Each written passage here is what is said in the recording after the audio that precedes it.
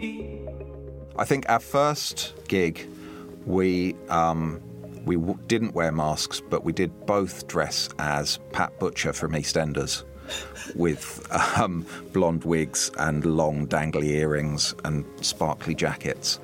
And after that, I think we've always worn masks. Would you ever go back to Pat Butcher? Well, I don't think she's as zeitgeisty as she used to be. But yeah, why not? Why not? It's a sort of anniversary gig. Yes. Hello and welcome to Series 2 of Who Says You Can't, the podcast from EE that celebrates those who fly in the face of convention. I'm Rick Edwards, and in this new series I'll be talking to people who didn't wait for an invite to create their dreams, people who've used all the digital tools at their disposal to make it, and who took "you can't do that" as a challenge and just did it anyway. Each guest has handed over their phone for me to have a good old look through, and I'll be asking them questions based on what I dig up. If you want to get a peek at what I find, you can see them on EE's YouTube channel now. Today's guest is one half of parody mashup duo Cassetteboy.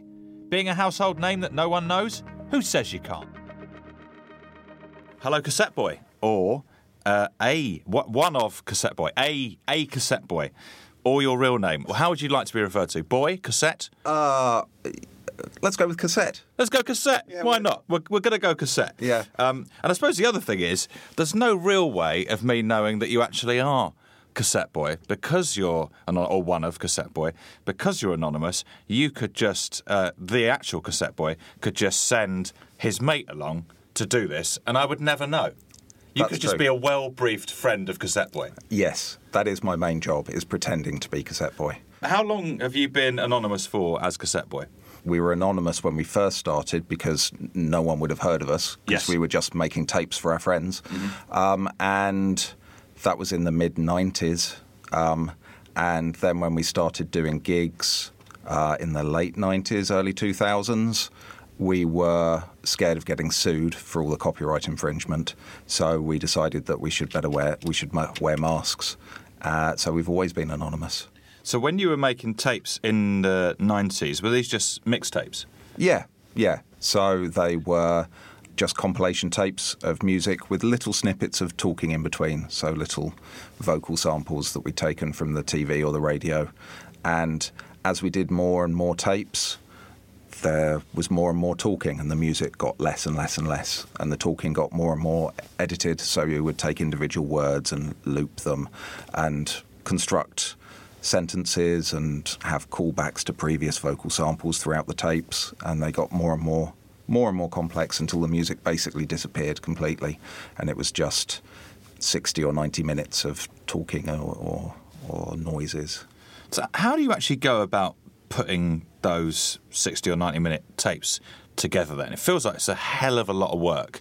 Are you scripting it and then finding stuff that fits, or what's the process? No, with our stuff we generally don't script it in advance. It's all based on the material that we've found, because otherwise you would write a script and then you would have to spend months finding Greg Wallace or Alan Sugar or someone saying the word that you wanted him to say.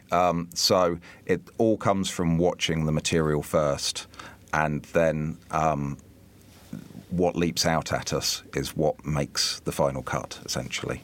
Thank you for letting me look through your phone, by the way.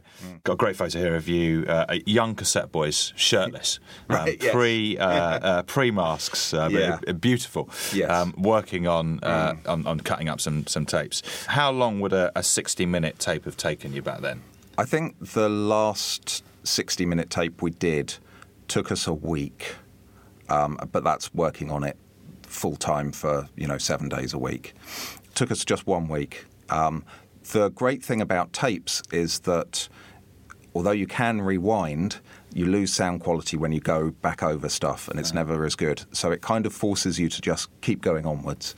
Now that we've moved on to digital stuff, the temptation is to endlessly fiddle with stuff and refine edits. Whereas when we were doing tapes, it was essentially a live performance. It was the speed of our fingers on the pause buttons, and we would just keep moving forwards. So the fact that it still took us a week to do 60 minutes shows how many live edits there were in those 60 minutes. Do you miss tapes?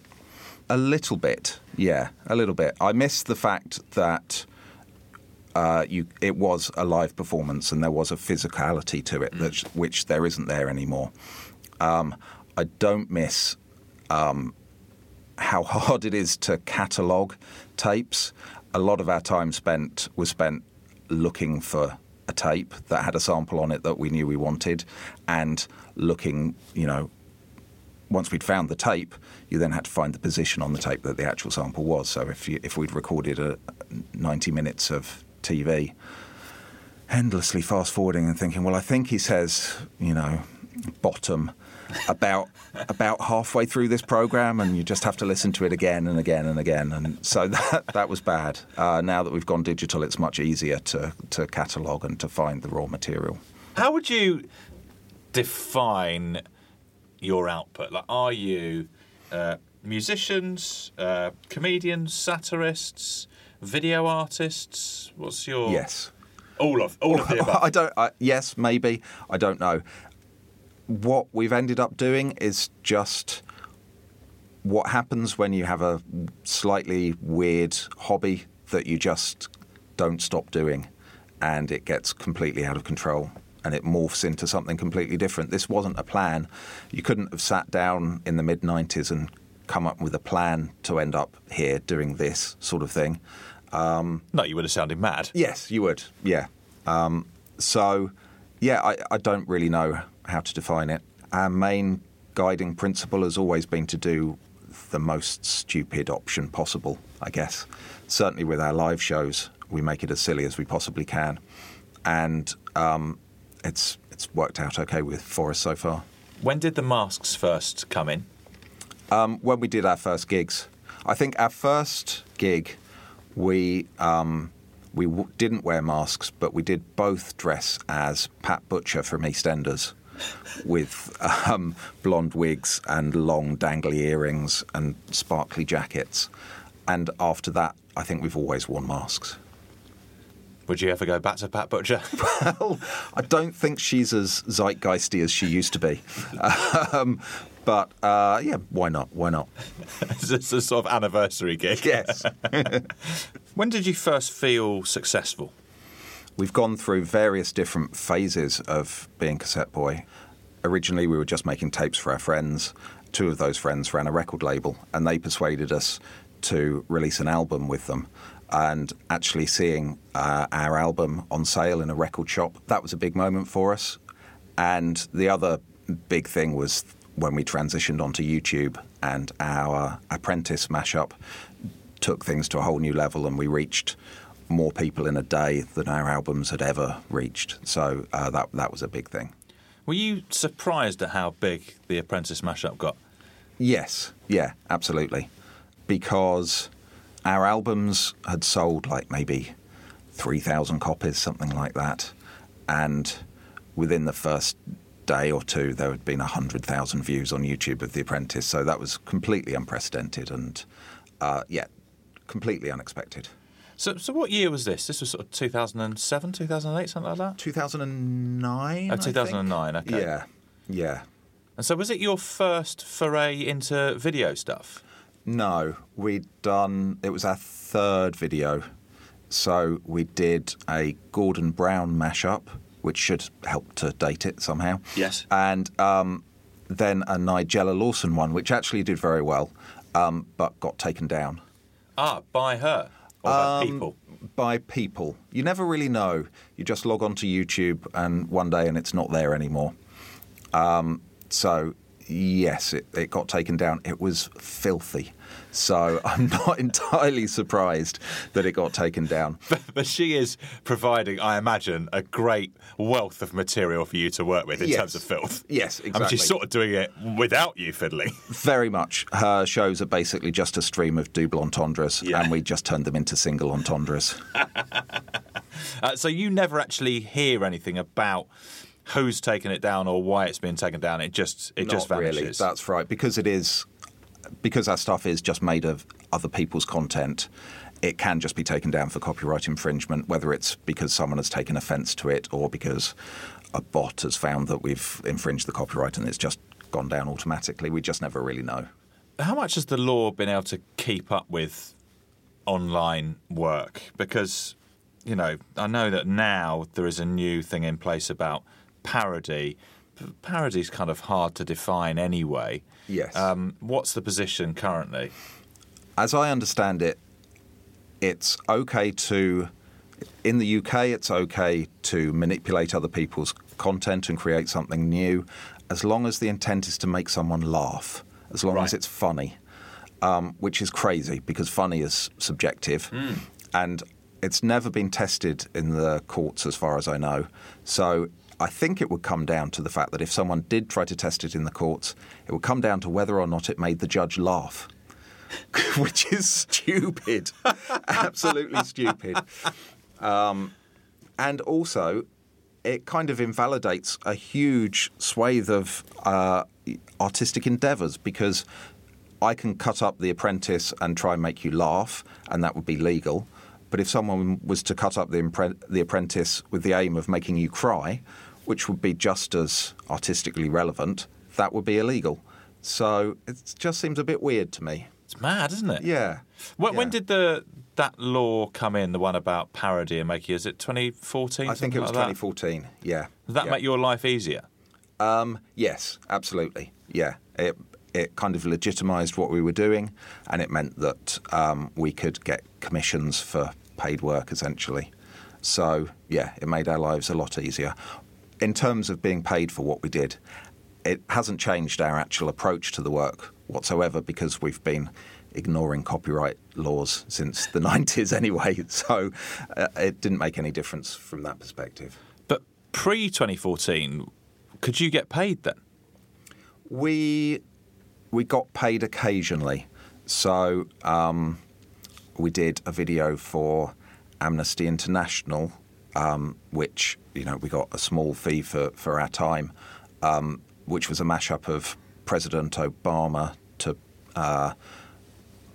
to publicise a campaign that Amnesty was running against the arms trade. Mm-hmm. And all presidential footage is available free of copyright. So unless Trump has changed that, which he may have done. So that was, we could get paid for doing that. Occasionally people who owned the rights to the footage already allowed us to do stuff. So we did some mashups of vloggers and people who were making their own content, and there was a bit of cross-promotion going on there.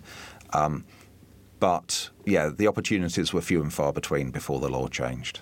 Would you ever approach the rights holders before and say, would you mind if we did something with this? No, absolutely not. We would hope that they wouldn't notice for as long as possible.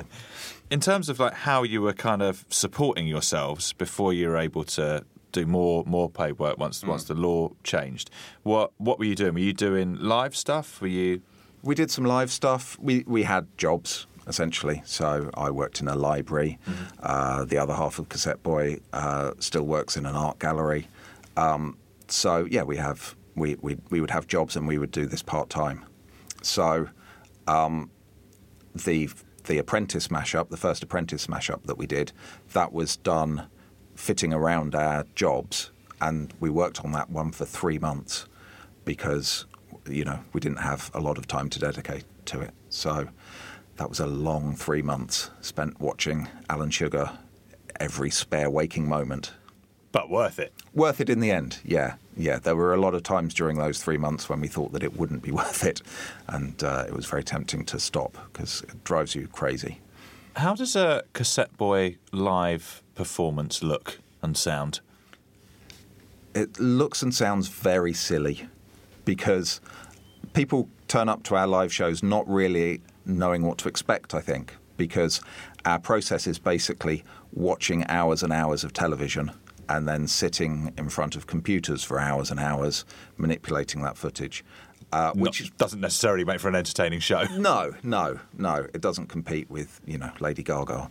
Obviously, we're not going to do that live on stage. So we just dress up in stupid costumes, stupid masks, and act out some of the videos and prance about and try not to fall off the stage. Is that because of limited visibility through the masks? Yes, yeah. So our just masks, tripping over stuff? Yeah, tripping over stuff, yeah. The main thing, our main requirement when we play live is that everything that can be taped down is taped down, because otherwise we'll trip over it and we will fall over. Do you ever get booked for stuff where you think, well, this might not be our crowd? Every gig, essentially, because what we do is pretty niche. So, sometimes it works. Usually these days it works, but sometimes it doesn't. Often we would be in between dance music acts, essentially, because that's our background and our friends' backgrounds. So our original gigs in the early days were at dance music festivals and dance music gigs, and there would be people down the front who just wanted to dance. Mm-hmm. So they would be shouting, just play a song, just play something, just play, because we would be playing, 5 seconds of a track and then a minute of Alan Sugar and then another 5 seconds of a track. And it's very frustrating if all you want to do is dance. Just dance to Sugar. Well, yes. Come on. Yeah. So your first kind of breakout success then was the Apprentice video. That came, I suppose, 15 years after you started working together, roughly? Yeah, roughly. So in that 15 years, when you were plugging away, mm-hmm. doing your mixtapes and then doing your kind of longer albums and releasing albums, what was your friends and family's reaction to what you were doing? Well, our friends hopefully loved it. Mm-hmm. The whole point of Cassetteboy came about because we were making originally tapes to make our friends laugh, and that was always our perspective with the albums as well. I think it's very useful to have a particular person or group of people in mind when you're creating something and you want to appeal directly to those people. So we were still just making stuff for our friends essentially, but releasing it to a wider audience as well. And these days, I suppose, now you just have to think, would this make a judge laugh? Yes, that's right. I don't know enough judges to be able to tell, but yeah. And what about family? Family didn't really know an awful lot about it until 2005. One of the friends that we were making or trying to make laugh is a guy who calls himself Square Pusher. A dance music artist, mm-hmm. and he was going on a tour of America, and he asked us to support him. So, cool. I then kind of had to explain to my family why I was disappearing off to America for a month and what exactly I'd be doing. So, you work in a library, don't you? Yes, exactly. Yeah. So they were quite surprised. How did that tour go? It was amazing. Yeah. One of the best things we've ever done. No pressure on us because no one knew who we were. Everyone was there to see Square Pusher. He was our friend, so he didn't care either. He thought it was hilarious that there are lots of people going to see some very, intricate drum and bass with live jazz bass. And the first thing they saw was a couple of idiots in Tony Blair and George Bush masks pushing each other around and falling off the stage. And it's a slight shame that you weren't Pat Butcher's. Yes, that's true. Yes. Yeah, very hard to explain to the American audience. Yes. So Pat Butcher is, how to explain Pat Butcher? And the opportunity to do something like 20 gigs in a month actually refined our stage act so that it did become slightly more sophisticated than downing a load of vodka and pushing each other around. Not much more sophisticated, but slightly. No, you want to retain some of that unique charm. Yes. The other time when my family has reacted to Cassetteboy was I was interviewed on BBC News when the copyright law changed, wearing my ridiculous tape mask. Mm-hmm. And I think my dad was quite impressed to see me on the news. But his one comment was that I should have tried to look more professional. Which it isn't really the Cassetteboy way. Obviously, in my mind, I'm imagining that your dad, when he's saying this to you, is just wearing a much bigger cassette head because he's the dad of Cassetteboy. Yeah, that's right. Here's a quick message to remind you that Who Says You Can't is brought to you by EE, the nation's #1 network for 5G. If you're a streamer, a gamer, a VRer or a telly-on-the-go watcher, you're going to want some 5G on your phone. Right, back to the podcast. Because of the material that you're working with, it's obviously all pre-existing, that's the whole point. Is that restrictive? Does that hinder you in any way? Are there times where you're like, we just can't, we've got this idea, we just can't quite get it to work? Oh yeah, absolutely. Because of the limitations of what's available? Yes. And that's the most frustrating part, when you've got 70% of the vocabulary you need to make a really great joke, but you just can't find that missing 30. Thank you.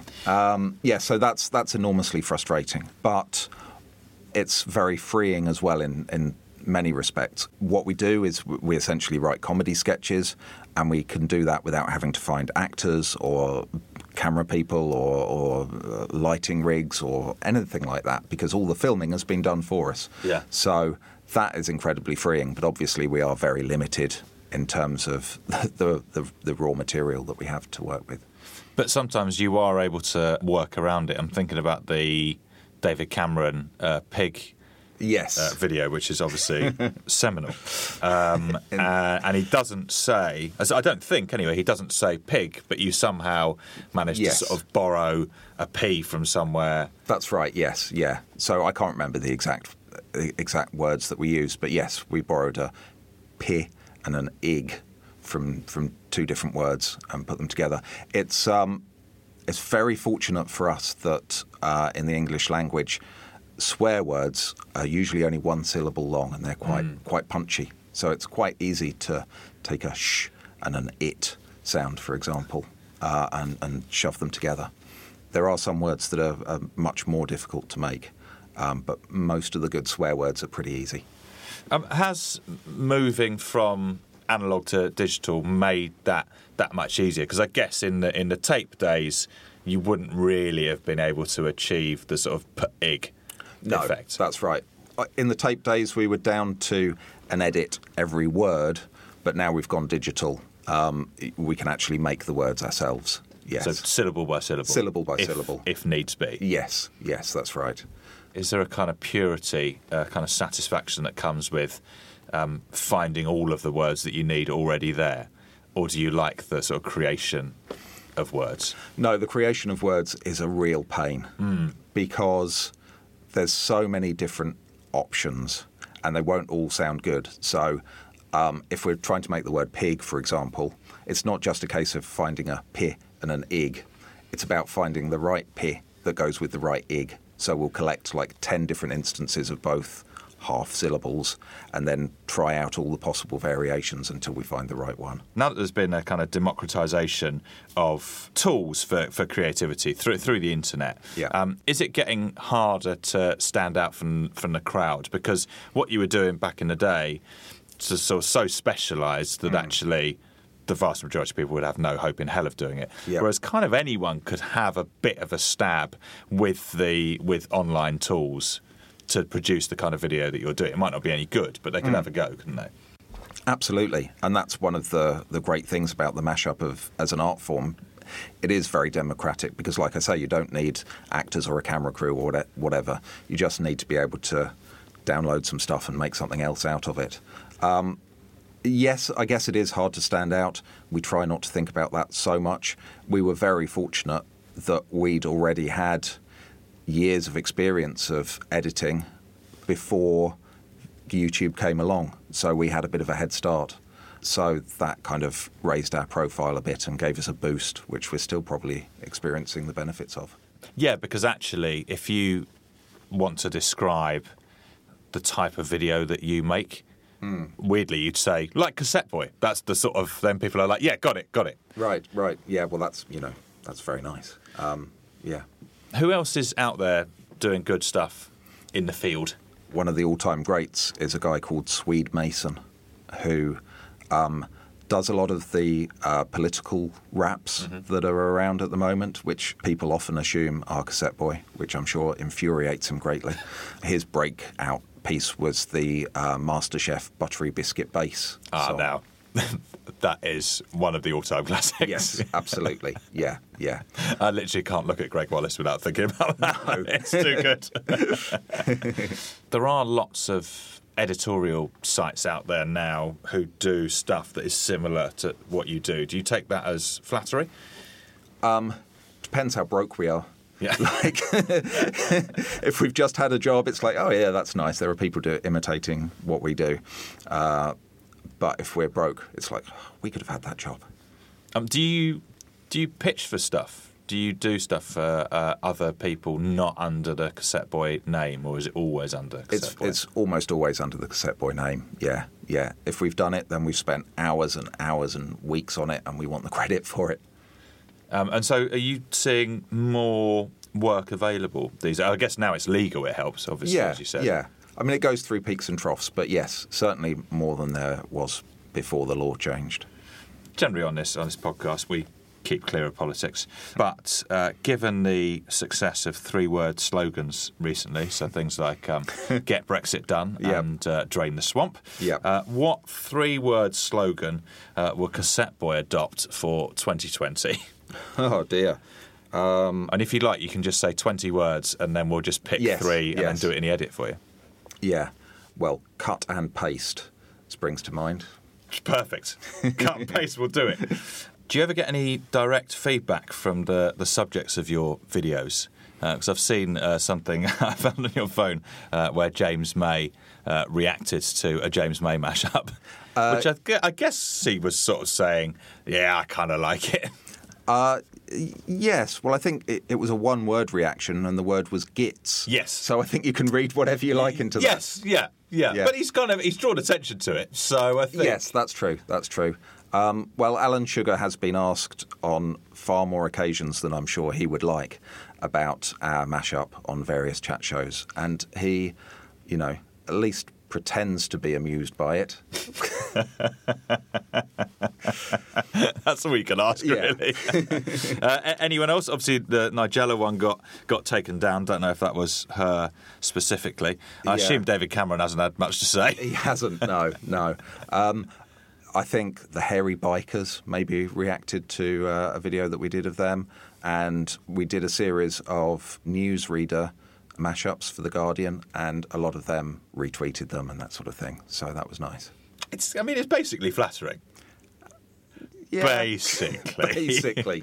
That's what we say anyway. Yeah. Phone out, please. Okay. And can you... What have you got? iPhone, Android? Samsung, yeah. Android.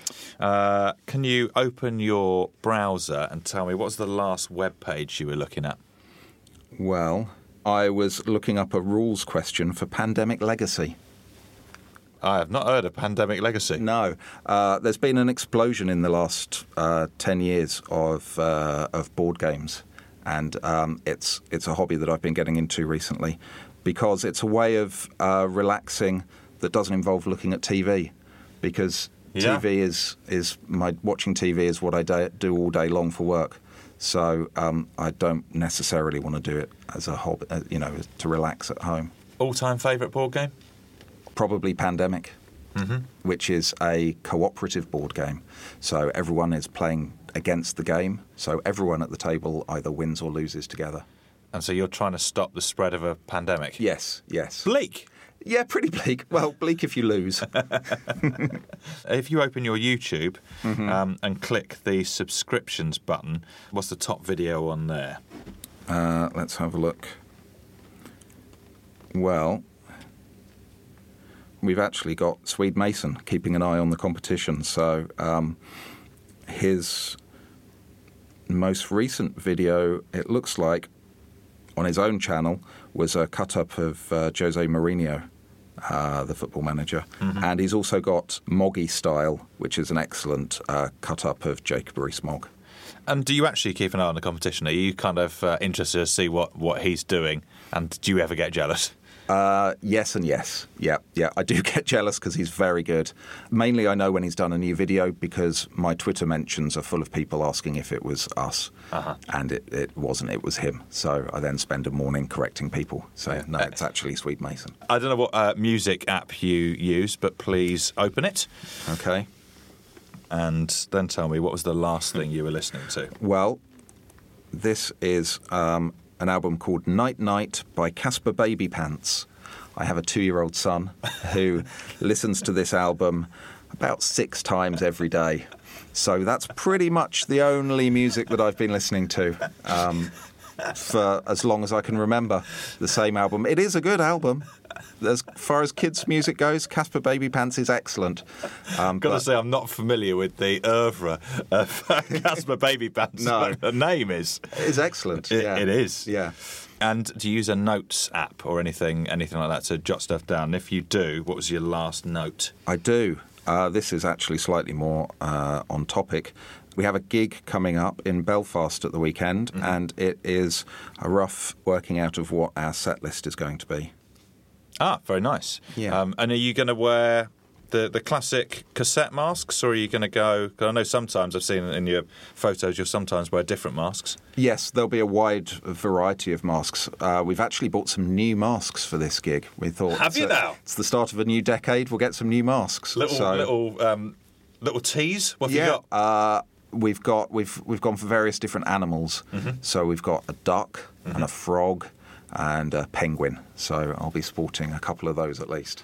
And how high quality are the masks? Are they full sort of head masks? They're full head masks. Oh, nice, Yeah.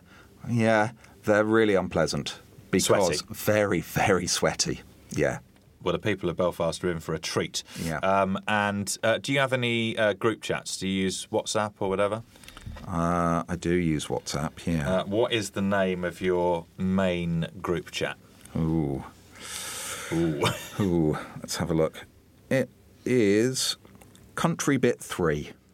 Country Bit 3? Yes, which is friends of mine. We annually go away to the country, and this is planning the third one of those. So our third weekend away in the country.